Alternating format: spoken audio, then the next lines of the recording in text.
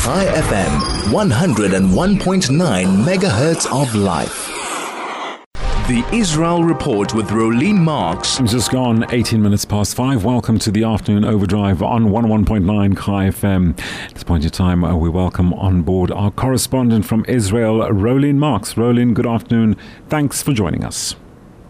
Good afternoon. A very, very difficult day here in Israel. Indeed, Rolene, Israel in shock following its worst loss of combatants in a day in its war against Hamas. In this case, we have the loss of 21 reservist soldiers.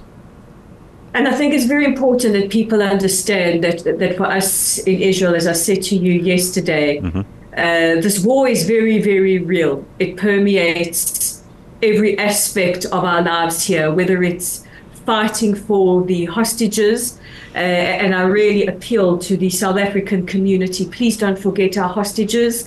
I don't see on WhatsApp groups and I don't see around people talking about our hostages. If any country should be active with a reminder about our hostages, it should be people in South Africa reminding your government that we have a situation where over 130 people, including one South African, is being held hostage.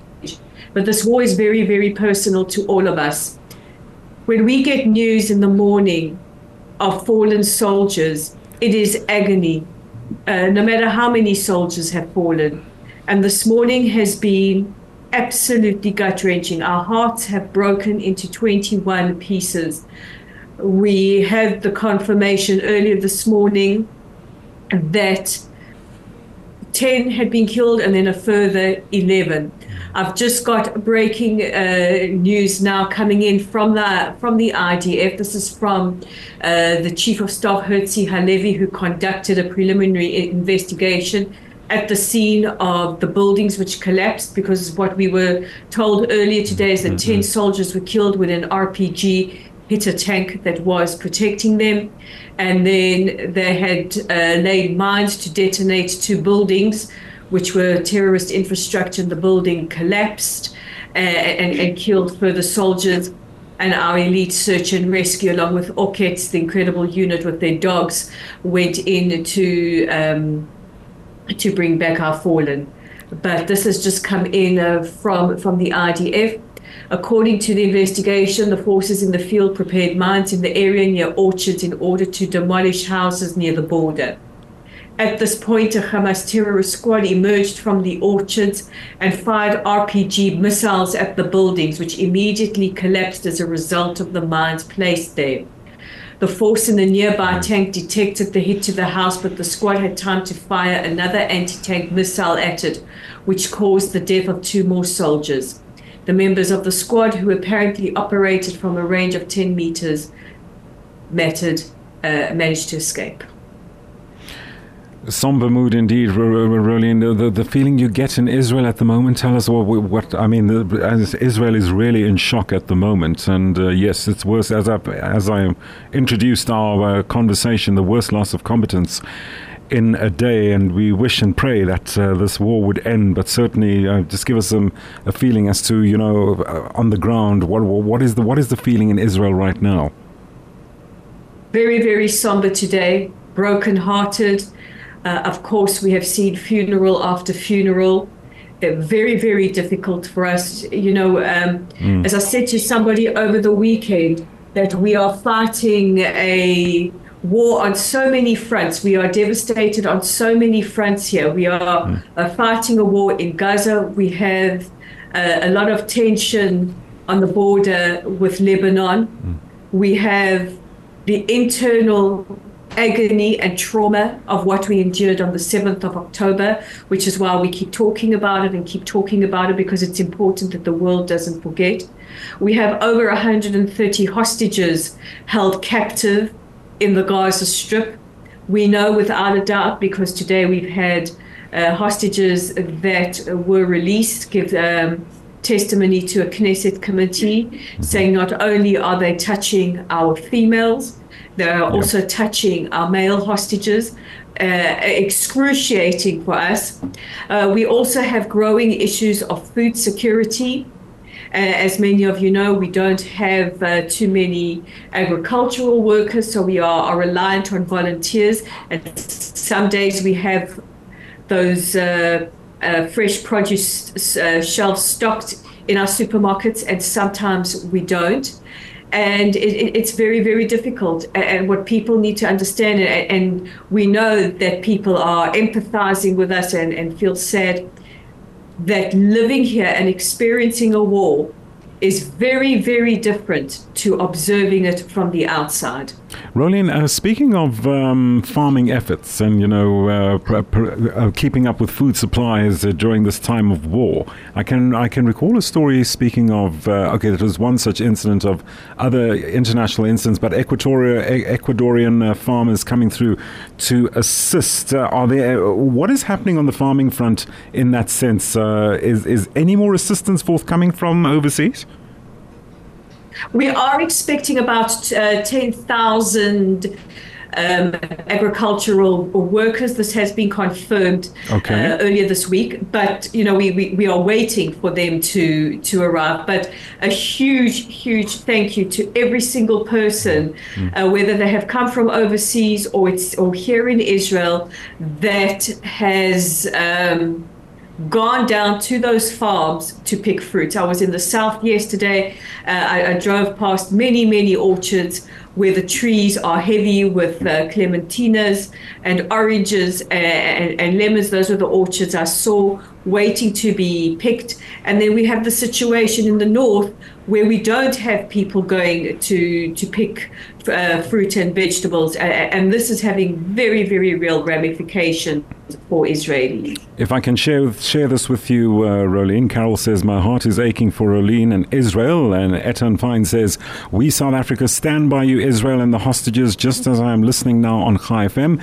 Please send our condolences and support. I will spread the word of the hostages as you've put the word out there, Rolene. I think some very encouraging words came from Etan and Carol. Don't forget our hostages. Sure. Don't forget our hostages. I know everybody's looking at anti-Semitism around the world, and it's horrific, and people are fighting issues on social media. And just as somebody who has been active on social media, you're not going to convince people who don't want to be convinced. What we need the world to know is that there are 130 plus people still held hostage. One of them is a 1-year-old little boy. One of them is an 85-year-old man. Please don't let the world forget. Of course, we will not forget, and our prayers, God, that this war ends as soon as possible, Rolene. Of course, we will not forget the hostages. And on a humanitarian basis, we're looking at also 10,000 humanitarian trucks have gone into Gaza. Please update us on this. So we had it confirmed yesterday from the Public Diplomacy Directorate that as of yesterday, 10,000 humanitarian trucks had gone in. So today would be over 10,000 humanitarian aid trucks. Now, it's very, very important, especially as South Africa makes all kinds of accusations against Israel at the ICJ. Israel is acting within the laws of armed conflict and is making sure that those trucks go in. We opened Kerem Shalom crossing. I was very close to it yesterday. Those trucks are going in. The problem is what happens when they're in Gaza and Hamas terrorists get hold of them. This is a problem that has been well documented by the international media. We're hearing horror stories. Young girls having to use scraps of fabric for feminine protection, people starving. This shouldn't be the case. A shortage of medicine. This shouldn't be the case. We have field hospitals. We have floating hospitals. We have airdrops. Why is that aid not getting to civilians in Gaza? And there is only one entity responsible for that. Not to mention that they are charging exorbitant amounts of money to civilians for aid. The aid is not there to be sold. The aid is there to be given to those civilians who desperately need it so that we can mitigate a shattering humanitarian situation. Rolene, one would think that these humanitarian trucks, don't they fall under the auspices of the United Nations? Are they not also monitoring what's going on here? The United Nations very quick to criticize Israel. Haven't they got any authority here to prevent Hamas from what you've just mentioned? Well, funny you should mention it, that there's an excellent expose in the Daily Mail in the UK today about how is this war going to end, where you have United Nations schools fostering hate. And it brings up the all these kinds of issues. And yes, we have seen that evidence of those United Nations warehouses full of the humanitarian aid, and it's not getting out. We saw very early on in the war people in Gaza, trying to trying to force themselves into those warehouses so that they can get access to that aid, which is earmarked for them. It's not for the United Nations. That aid it's essential that it gets to the people of Gaza who need it the most. And it also, the same applied to, just very quickly, medical supplies which are supposed to reach those in need, including hostages. Critical medical supplies. Now, we still don't know the situation with medicine for our hostages. What we do know is that Hamas has rejected an Israeli proposed ceasefire. But as the government spokesperson, Elon Levy, said a short while ago, Israel will not accept any kind of ceasefire that doesn't involve the release of our hostages and involves Hamas staying in power. That's not going to be accepted. Israel has made our goals of this war very clear. The absolute and unconditional release of our hostages, as well as to dismantle Hamas. Rolene, before we sign off, I've got to read out this message to you from Eitan. Eitan is saying, are there any volunteer programs for South Africans to come and help? If there are problems for us in the Randers week to come and stay there, if there are areas, there any assistance for us to come and help? That question from Eitan. Eitan, I think that is absolutely lovely of you. I think be in touch with organizations like Feed Israel. You can find their details online. Be in touch with the Jewish Agency, with your local Zionist organizations. They have solidarity trips coming. Please be in touch with them, and we would love to have you here in Israel. Visits from people does a lot for our morale and, of course, to help our farmers. Rolene, we're going to have to leave it there. Thank you so much for joining us this afternoon to bring us the latest on what's happening in Israel. Eitan, I hope Rolene's answer to your question answers everything that you want to or intend doing. Rolene Marks, our correspondent from Israel, bringing us the latest on what's happening in Israel today and the somber mood we find Israel in following the worst loss of combatants in a day in its war against Hamas.